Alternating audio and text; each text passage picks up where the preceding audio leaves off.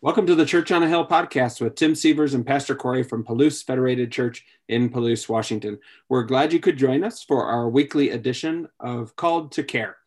Pastor Corey, what are we called to care about today?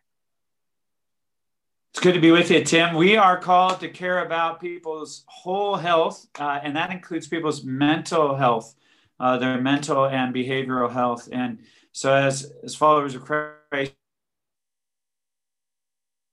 believe that mental health is part of our makeup, and it's something we need to care about. And in this COVID-19 pandemic reality that we're in, there's been a lot of stress, a lot of pains, a lot of trials for folks, whether there's somebody who has lived with a mental illness and diagnosis, or someone who lives with someone with a diagnosis, or is just stressed out about the times, or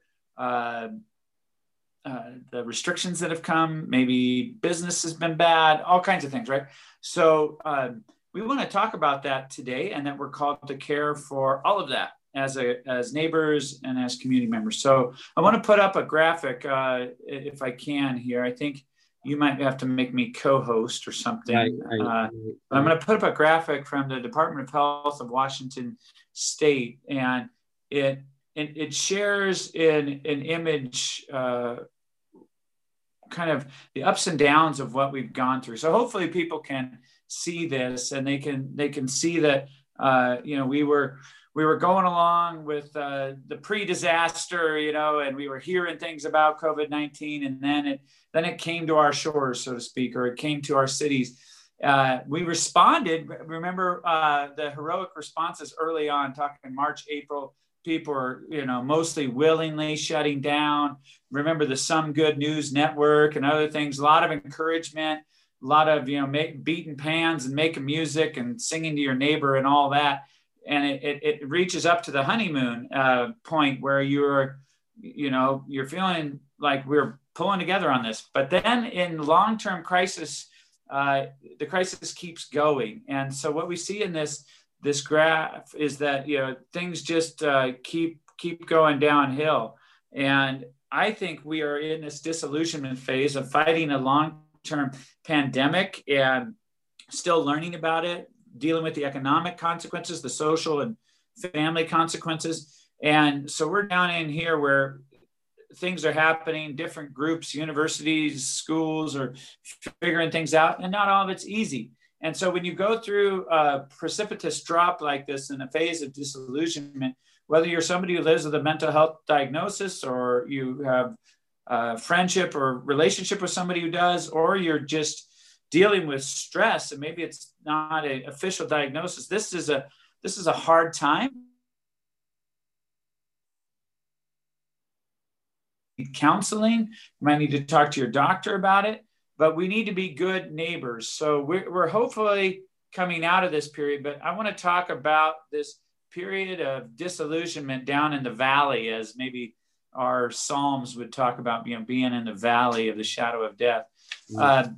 One of the things that can happen to people when they're down in the dumps, down in the pit, going through disillusionment, is they can contemplate ending their own life, killing themselves, suicide, something we don't like to talk about much or think about, but it's important to be able to talk about that. And so some local folks, I'm on a team called the Whitman County Suicide Prevention and Resiliency Task Force. It's kind of a mouthful, but it's a great group of people. Has members throughout the county, throughout Whitman County, different folks in different types of positions, everything from librarians to paramedics to different clergy people that are involved, counselors are involved. And we put together a resource that's going out to the community. And I don't know if you can see it, but it's just a two-sided resource that folds up into business card sides. And on one side, it says, someone actively attempting suicide. And on the other side, it says, someone seriously considering suicide. And it's just basic steps for what you can do in those situations. We made it small enough to fit in your purse or wallet, or you can tack it up near your phone at your office. We have some poster size ones going out around the county. And it's just, a basic tool to help us become more familiar with things we could say and do when somebody is potentially considering suicide. And so I don't know if we have time to walk through all these steps.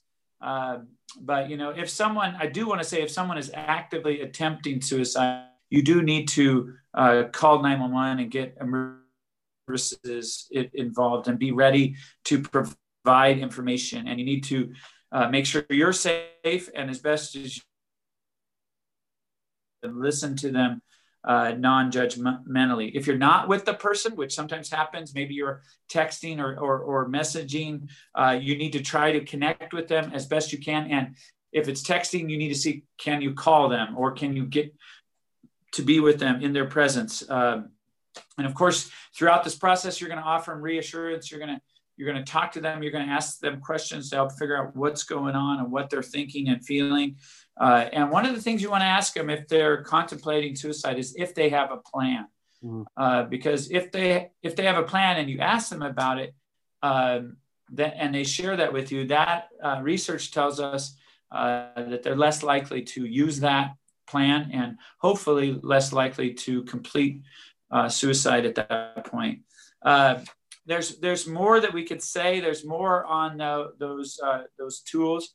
But the key thing is to be a non-judgmental listener that cares about the person and is willing to go there with them. If they say something like, I really don't want to be here tomorrow, or, hey, you don't have to worry about seeing me anymore, or they start giving away some prized possessions in a strange way, or they don't show up for work when they always do, or something clues you into something's not right. Key thing is to ask the questions, to not be afraid to ask the tough questions, and to listen to them, give them space to listen, to care, and then to contact services that could help. And, when in doubt, call 911.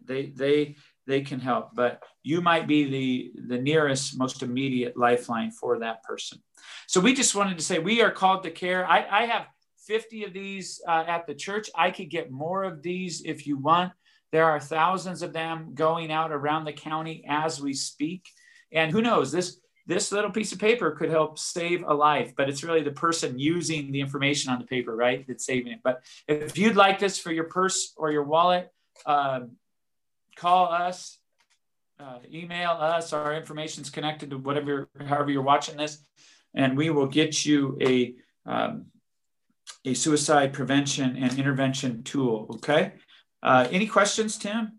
No, I think I was just going to say, this is a great, I think this is a great starting point and a great tool in an emergency situation. But I know that you also provide some training that's a little more extensive around different types of mental health first aid. So maybe you could take just a moment and tell us about that and how somebody might connect to that ministry. Oh, definitely. So yeah, we do have a mental health ministry with our church here in Palouse, and you can see more about it at palousechurch.org. I think there's a link for mental health ministry, but we teach mental health first aid for adults and mental health first aid for youth. I also have a fire and EMS program, law enforcement program, that I'm certified to teach. And it's a full day program. There's different options that you can take it. You can take it online now, or a combined way where I teach part of it in online, and we can do an in-person class if we have all the right COVID mitigation. So it's a full class, full day of how can you provide first aid for all different kinds of mental health situations, not just suicide, everything from emerging mental illness to different types of crises. So that is a class that I teach. I haven't been teaching them mainly because of COVID-19 and my sabbatical, but recently I've gone through the certification process to do the 2.0 of mental health first aid, which means I can do it in different ways, blended, virtual, hybrid, whatever you want to call it, and in person. So if you or a group is interested in that, stay tuned for more information, or just contact me, and I could connect you with a class, whether it's me or another instructor, or I could teach your group if you have a group that wants the material. Is that enough, you think, on that? Yeah. I think that's enough. Mentalhealthfirstaid.org too, if you want to go to that website to see the organization. Yeah. Well, it's as much as we, care for people, it's good to also have tools and resources and knowledge to back it all up and help us to really execute the kind of care and compassion and love that we want to in our lives and in our community. So just an encouragement to people to check out that mental health first aid option and classes if they can. And like you said, if you want one of the cards, give us a call at the church or send us an email and we'll make sure you get one. So I think that's all we've got for today, unless you've got something else. So I think I have to reclaim the host there, which I just did. And I'll thank you all for listening and watching. This has been Tim and Corey coming to you from our Hilltop Studios in the rolling hills of Palouse, Washington. And we really hope you have a blessed week. You are called to care. We are called to care. So go out there and care for your neighbors.